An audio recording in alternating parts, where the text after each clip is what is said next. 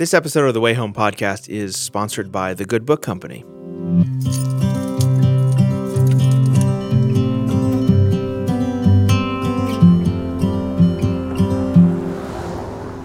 One of my favorite theologians and authors, Sinclair Ferguson, has come out with a wonderful new devotional from our friends at The Good Book Company called Love Came Down at Christmas. You know, everyone seems to say that Christmas is about love, right? It's in the songs we hear as we shop for presents, in the advertisements we see on TV.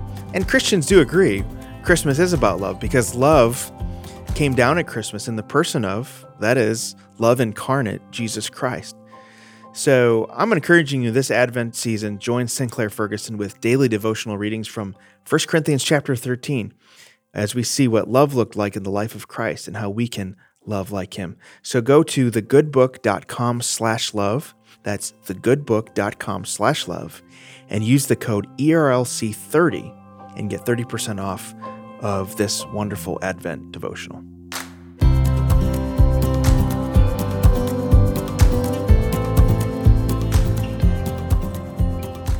What do you do and what steps do you take when you have a friend or loved one who is suffering through addiction?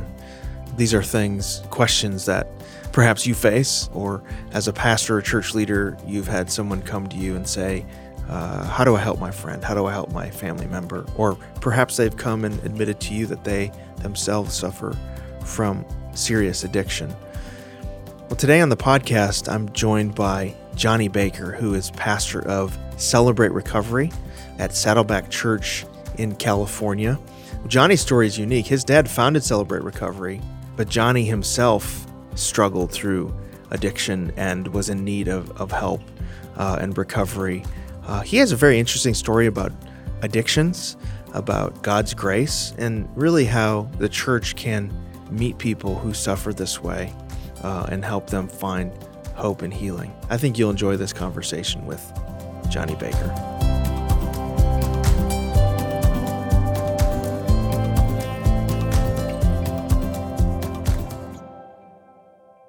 Johnny, thanks for joining me today. Thanks for having me today. I'm excited to be here. So, Johnny, you have been a pretty well-known leader in addiction and recovery ministry, particularly with Celebrate Recovery, and have your own story to tell. I guess I first want to talk to you about sort of your own story into this ministry and go from there. Yeah, sure. My parents started Celebrate Recovery back in 1991 out of a need for my dad specifically. He and my mom were separated for about 13 months after they got into an argument over getting a piece of pie with some friends. And she said, either get help or get out. And he left. And it was during that 13 months that he began his recovery journey and through traditional means. And he realized in that he needed a program that had a higher power who was Jesus, because he was raised in a Christian home. And as they were beginning to reconcile, he asked if he could come to church with us one day, which was sort of brand new for him. We'd quit asking him for so long. And he came to Saddleback and heard Pastor Rick speak and had that experience that a lot of people had where it felt like he was talking right to him. And so he did the next rational thing. He sat down with my mom, and together they wrote a 13-page single-spaced letter to Pastor Rick outlining the vision for what would become Celebrate Recovery. Mm-hmm. And I was about 14 or 15 at the time, and they were convinced that Pastor Rick would find the right man to run the ministry. And about a week later, he found himself in Pastor Rick's office, and Rick said, "Great, John, do it." And so that's how Celebrate Recovery was begun. And being a teenager at the time, I was invited or forced to come along every Friday night to help set up and take down and be a member of the teens group. And it was there that I had my first experience with going through recovery for, at the time, just a child of an alcoholic. And fast forward a number of years and kind of walking away from the church and walking away from recovery. And I went out to do kind of my own thing. And in December of 1999, I was arrested for a DUI, where I had to call my dad, who's also the founder of Celebrate Recovery, from jail to come pick me up. And I wish I could say that was the moment that I turned everything around, but it wasn't. It took me a few more years. It wasn't until my wife got pregnant with our first daughter that I thought, I really don't want to bring this into my parenting. I don't want my kids to be around it the way that I was. And so that's when I began seeking out recovery for myself, and went right back to Celebrate Recovery because I knew where to go. Mm. Explain what that's like. I mean, it seems like it's similar to those of us who grew up in the church where, when someone who's a pastor's child or something walks away from the church, it's almost another level of kind of shame and regret whenever you sort of get in trouble or come to the end of yourself. But I imagine, Yeah. for a child of someone who grew up in a kind of recovery environment and son of the founder of Celebrate Recovery, what was that like? I really thought I was fooling everybody for a long time. Hmm. That was sort of the thing. I didn't think anybody knew about it. And actually, one of the hardest things to deal with was when I began recovery, and people would say, "Oh yeah, we saw you or we heard about you," and realize that stuff got back to my parents. And the idea, not just of the DUI night, but of many nights of them getting phone calls or text messages or just, "Hey, saw Johnny out being wild," that was really hard for me Hmm. to overcome. And to this day, it's still a great source of shame for me that I'm not proud of. Hmm. And it could have been something that would have kept me away from Celebrate Recovery, but Hmm. I needed to change so badly that I kind of had to just Hmm. swallow that and attend anyway. And I'm really glad that I did. And let me ask you this: is there a different path to recovery for somebody who kind of knows all the right answers and grows up in the church and in a sense, I grew up in the church as well, kind of Hmm. knows how to fool people Hmm. and sort of has all those layers on top. Is there kind of a different pathway to recovery? Well, I think what it is that you have to get to the point where you realize that you're not God, which is the first step Mm, of recovery, and that things are out of control in your life. And so much of the recovery journey starts there. And so for somebody raised in the church, like you said, they know the Bible verses, they know the answers, they know to read their Bible and pray. And I think what happens a lot of times is people will go, okay, I'm going to grit this out. Me and God are going to beat this together, and they don't seek out the help that they need, or they may have even been turned away from seeking the help because people might say, well, it just means your faith isn't strong enough. And mm, unfortunately, that happens so often. And so, what we have learned through recovery is that, your faith, Jesus said your faith doesn't have to be huge. It has to be the size of a mustard seed to move mountains in your life. And that mountain may be addiction. It may be compulsive eating. It may be looking at inappropriate images online. It might be relationships, or, judging people, or overcoming pain from your past. I don't know. But when we're told, well, your faith is just not big enough, so read your Bible and pray more, which, by the way, those are great things to do, mhm, but we often need a step by step systematic approach that helps us learn new habits and helps us with accountability. Because the Bible also says to pray for each other and confess your sins to each other so that you may be healed, which means we need other people around us.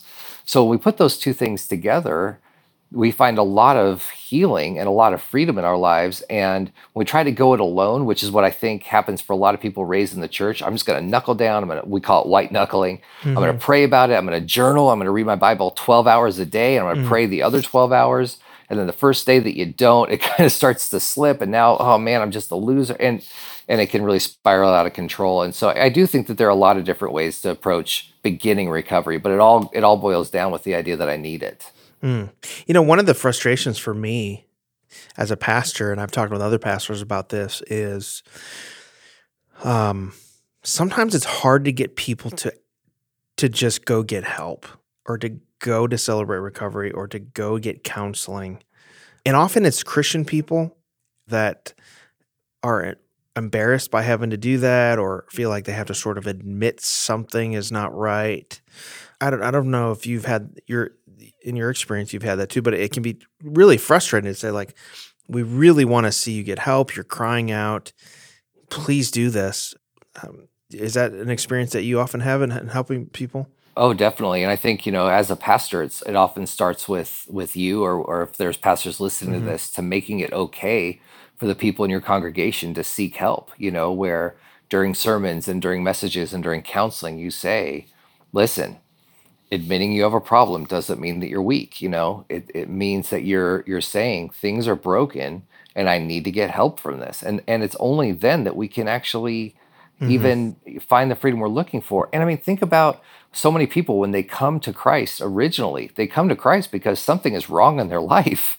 And they're saying, I want something better than this, whether it was a situation of crying out to God saying, save me from this, or whether it was just something going, man, I don't want to live a meaningless life that's going to end, Hmm. tragically. I want hope and freedom and the whole thing that you offer.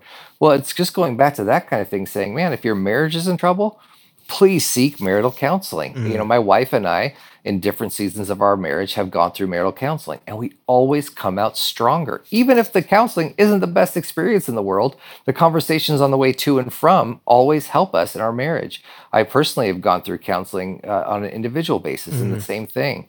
And then with recovery, I'm obviously, very supportive of support groups and recovery groups and things like that. So often you just have to help that person see that we all need it. And I think that's what's so important about Celebrate Recovery is we're not just for drug addicts and alcoholics. In fact, only a third of the people who come to CR struggle with those issues. Everybody else comes from a wide variety of backgrounds and different hurts, hangups, and habits. And so telling somebody, hey, this is for you. And then here's another thing for pastors, if this is something you can do. If you can share your own experiences of Hmm. counseling or maybe even recovery, we have a group called Celebrating Pastors Recovery, or CPR, that's Hmm. designed for pastors to go through recovery, because we realize that maybe going through recovery group in your home church may not be the safest thing for everybody involved, but we would love for you to find some freedom from your own pain. Hmm. Because we know, unfortunately, that once we get that name pastor in front, or that title pastor in front of us, all our pain doesn't just magically Yeah. disappear, does it? Well, So, and it does seem that is a big obstacle. Like, if you have a career and you have a family and you have a sort of reputation, and even just to go get counseling or go and get help, it seems like it kind of punctures this sort of safe veneer that everything's okay, and kind of a hard thing for people to do.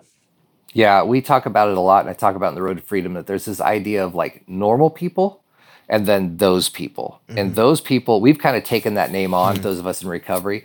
It used to be sort of like a slam, like, oh, those people who need recovery, or those poor people who are, too weak to get along without a counselor and things like that. We've kind of taken that word on and said, no, we're those people who are brave enough to admit we don't have it all together. The normal people in the world, it's so, I don't know if it's cultural, I don't know if it's a specific thing in time or whatever it is, but it's the greatest sin many of us can commit is letting people know that we're not perfect, that we Hmm. don't have it all together. And we work so hard to keep up this facade that we have it all together. But we don't. So many of us are hurting and broken and going through pain in our lives, that the reality Hmm. is, if we could all just say, listen, we all have it. We've all got issues. We're all blown it in some way or another. Let's be gentle with each other and gracious with each other. Man, I think it would be so much easier. But, Hmm. the things that you're talking about are all these things that can be this internal monologue that somebody could be using to say, no, yeah, I can't because I'm this, or I can't because I'm that. I've got to hold it together and not go to CR, or not go to counseling, or not seek help because I'm a prominent businessman in my community, or I'm a deacon at our church, or I'm a mom who, everybody thinks has it all together. But until those things all slip away, and really what happens is the pain in our lives exceeds all those excuses and exceeds all that fear, then we can turn to God and turn to Christ through recovery or counseling and really find healing.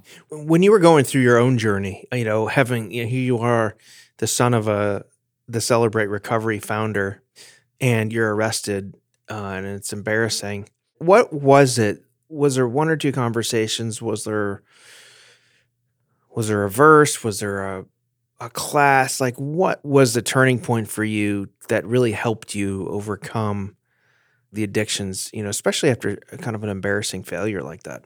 Yeah, I'll tell you, I wish it was something as spiritual as that. I was sitting in my bathroom, opening beer while the shower was running to hide the sound of the cans Mm, cracking, and to celebrate that my wife and I had gotten pregnant. mm, And although I didn't get a second DUI because I decided that driving was the problem, not drinking. mm, So if I had a drink, I never got behind the wheel of the car again. And so I was sitting there beginning to drink my congratulatory beer when I thought, even though we just got the news that Jenny's pregnant, if she were to go into labor right now after I had this beer, I wouldn't be able to be the one to drive her to the hospital. We'd have to call her mom or my parents, and then my facade would be up because I was hiding it even from her. And I went, this is not okay. This isn't normal behavior. And so I went into what a lot of people did. I poured all those out, and I went through the house and I poured out all my hidden beers and my hidden booze that I had stashed all over the house. And I went in through this 30-day, like I talked about earlier, white knuckling thing. Mm-hmm. But I fantasized about drinking every moment, and I wanted to drink so bad.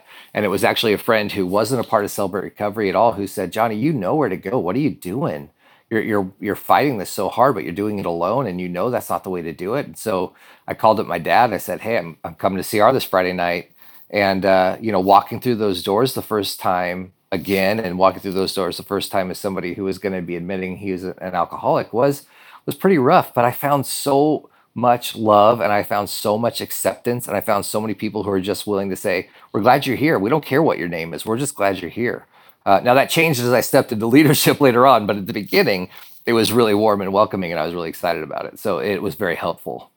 I'm curious how you deal with it. It seems to me like sometimes in Christian environments, we're well-meaning, but we talk about victory in such a way that I wonder if it hurts people who have ongoing struggles. So for instance, you're in church and someone stands up and you're in your small group or in testimony time or even maybe in CR and say, man, I, was addicted to alcohol or addicted to drugs or whatever, and I became a Christian and God took this away and I had this great victory.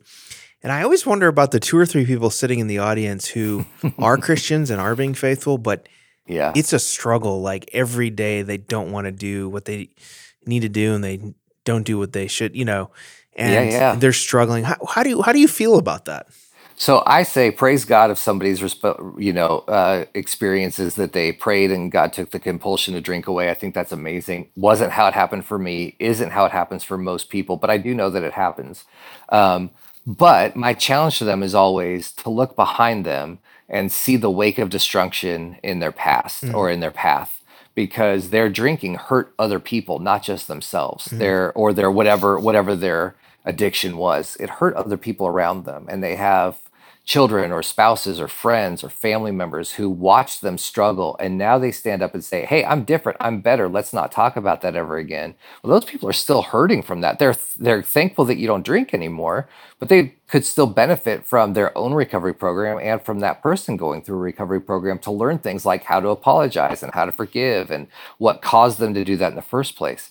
And it's why in Celebrate Recovery, I've been sober for over 15 years, but I don't say I'm free to, I have experienced freedom from alcoholism, or I'm no longer, I say I'm a believer. So when I identify myself, I say, my name is Johnny. I'm a believer. I struggle with alcoholism and codependency. Well, why do I say I struggle with? I struggle with it because the minute I think I don't means I can start drinking again because I've beaten this. So why not have a beer after work? Why not have a drink with friends every once in a while? Well, why not is because while I know that people like this exist, they can have one drink and not keep going until they're out of drinks. I'm just not one of them. And I know what happens when I start down that path. So for me, I remind myself, I struggle with this because I know the way that my mind works. And although I have not thought about drinking for years, I haven't been tempted to have a drink in a very, very, very long time. I know the minute I think I can handle it is the minute I begin to slip down that path again. And I don't want to relapse. I don't want to go back to that old life. I love this life so much more. And I talk about this a lot. People say, do you ever miss the good old days? And I'm like, no, these are the good old days. This is the best time that I've ever had. So why go back to that old life? Talk to me about how you would counsel pastors, church leaders, even just family friends. If you have someone in your life that you really love and really care about, and you see them making choices that are just not wise or kind of stuck in a rut. It could be addiction, it could be a unhealthy marriage, it could be a variety of things, or maybe all those are sort of marbled in together as they mostly are, who you're just trying to get them to go get help, go to a Celebrate Recovery, go get counseling. How would you counsel someone who's frustrated in that way that can't get someone they love to go do what they need to do?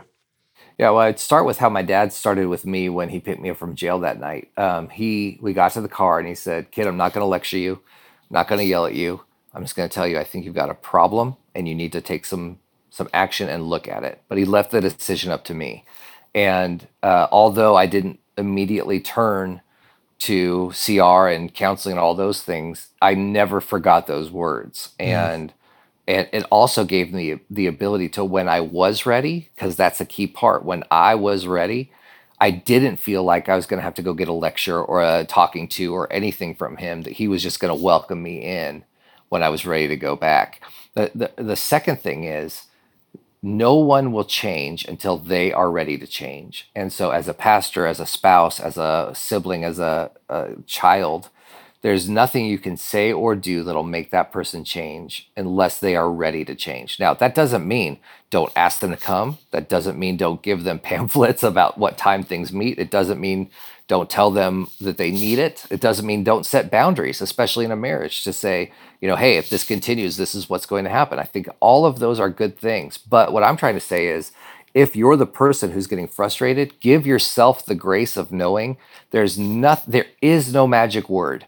There is no right way that gets this person to do what they need to do until they are ready to do it. But the one thing we can stop doing for those people is enabling them and making the cushion too soft when they fall. Because if that happens, then there is no pain. And without pain, there's no change. And so it's the hardest thing to do, especially for a child, to say, I'm going to take away that cushion. I'm going to take away that soft landing and let you fall pretty hard if you get hurt. But that pain is what's going to help them turn their life around. Because again, mm. nobody changes until the fear of change is exceeded by the pain in their life. Mhm. What is one of the biggest myths, or maybe one of the two or three biggest myths about people who struggle with addiction? Well, one, I think, is that they're weak. I think that we all struggle with different things, and so I think that it's easy to point to the alcoholic and say, oh well, that person's obviously a weak moral character or something like that. And the reality is that they're struggling with something in their life, just like everybody is. I think another one is that the alcohol is the actual problem. It is a problem, but it is a symptom of a greater condition. And so until we deal with that condition inside, whether that's abandonment as a child, or it's low self-esteem, or it's not, or it's some kind of pain from an abusive situation in the past, I may be able to switch from drinking to eating ice cream, but I'm still covering up Hmm. that hurt in one way or another. And so we have to dig deep to that core issue. I guess the last one I would say is that there is a type. In the 14 years I've been on staff at Saddleback, and the time I've traveled around the country teaching about Celebrate Recovery, you see all kinds of people who identify as people who struggle with addiction. There's no type. Addiction doesn't care about gender. It doesn't care about race. It doesn't care about socioeconomic levels. Addiction is a terrible thing that is spreading with things like the opioid epidemic and online pornography rates going up so high that addiction is just, it's something that we're going to be Mm. battling for a long time. What are some things that you've seen that are different in terms of the sort of types of addictions we're facing now versus when Celebrate Recovery first started? Yeah. Number one. Number two, what are some of the ways that CR and you yourself have maybe even changed your approach? What have you learned, from the first few years of doing this kind of ministry to the present? Yeah, what we're finding is that addictions are still growing. There's an opioid epidemic now that kills 140 people every day, Mm. and most of those people are not using heroin; they're using prescribed medicine, whether they're obtaining it illegally or not. But it is prescribed medicine. It's sweeping through. It's a break. I mean, it's in the last few years, it's gone from nothing to this huge epidemic. We're seeing the online pornography usage soaring. There was a recent study that said 68% of Christian men admit to regularly using pornography, which is because of the internet and the free accessibility to it. It's just getting worse and worse and worse, and younger and younger and younger. And so those are a couple of the things that we're seeing. And then as far as how we've changed our approach, the steps and the principles have been around for a long time. Group-based recovery has been around for a long time. I think one thing that we're learning is that it may be easier to have rules for people when they come to recovery. This is what's going to happen. This is how this goes.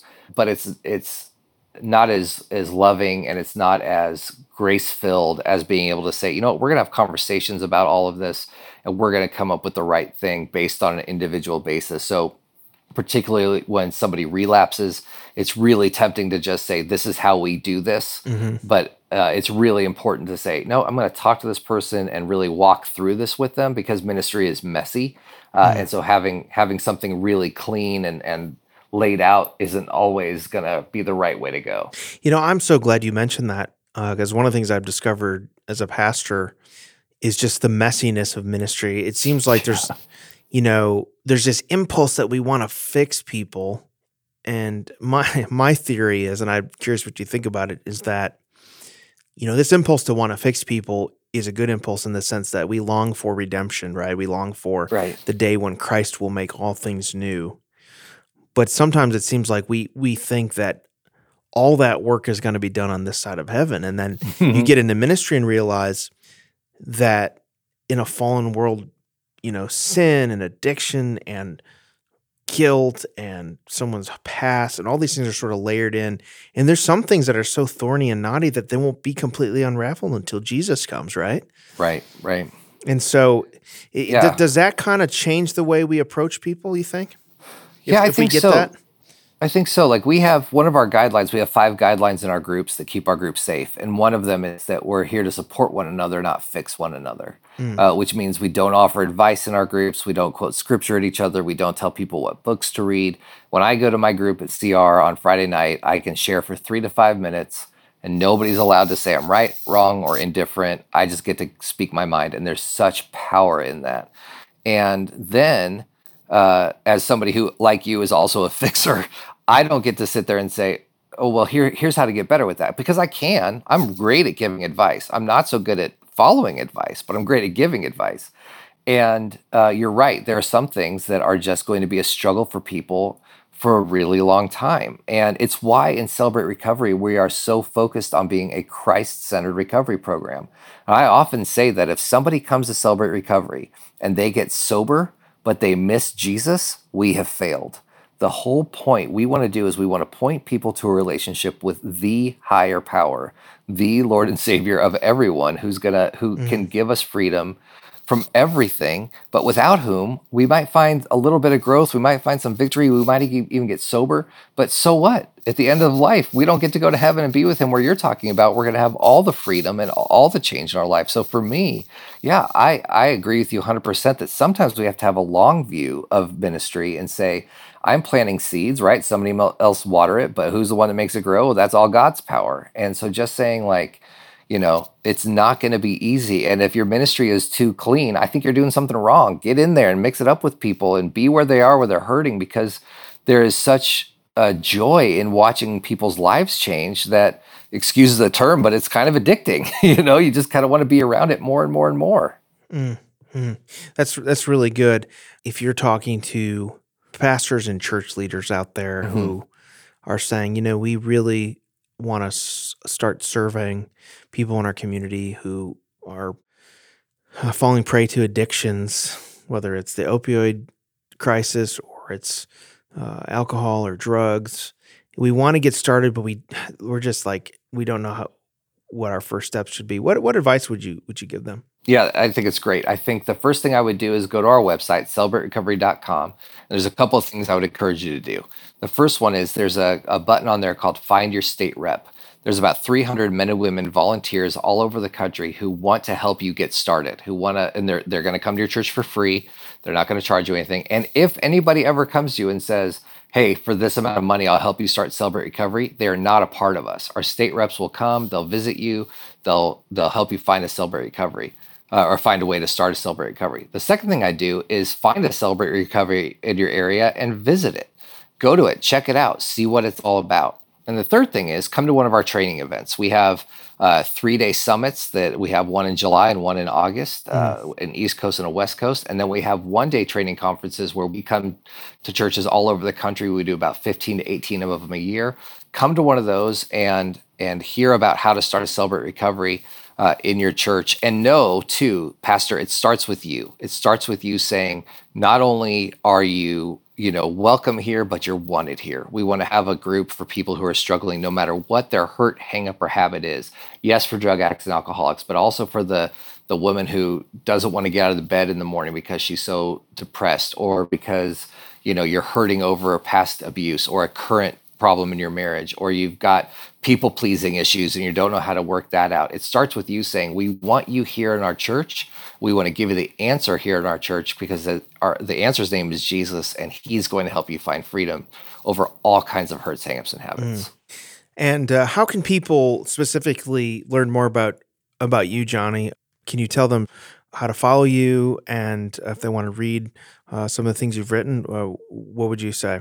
Yeah, sure. I've got a brand new book out called The Road to Freedom that you can purchase at Lifeway or Amazon.com or a bunch of different places like that. And it's 10 life lessons I've learned through my time in Celebrate Recovery that apply to not just recovery, but other things as well. And then I'm at all the normal places. I'm on Twitter at Johnny Baker CR and Instagram at Johnny Baker. And then we have a Celebrate Recovery Facebook page where every Friday night we do a live Q&A video, and they can check that out with us as well. And that's the Celebrate Recovery Facebook page. Thank you so much, Johnny. I appreciate you joining the podcast today. Thanks for having me. Thank you for listening to the Way Home podcast. If you've enjoyed this conversation, please let us know by writing a review on iTunes. You can catch previous episodes on danieldarling.com. The Way Home is produced by Gary Lancaster and scheduling by Marie Delph. The Way Home is a production of the Ethics and Religious Liberty Commission of the Southern Baptist Convention.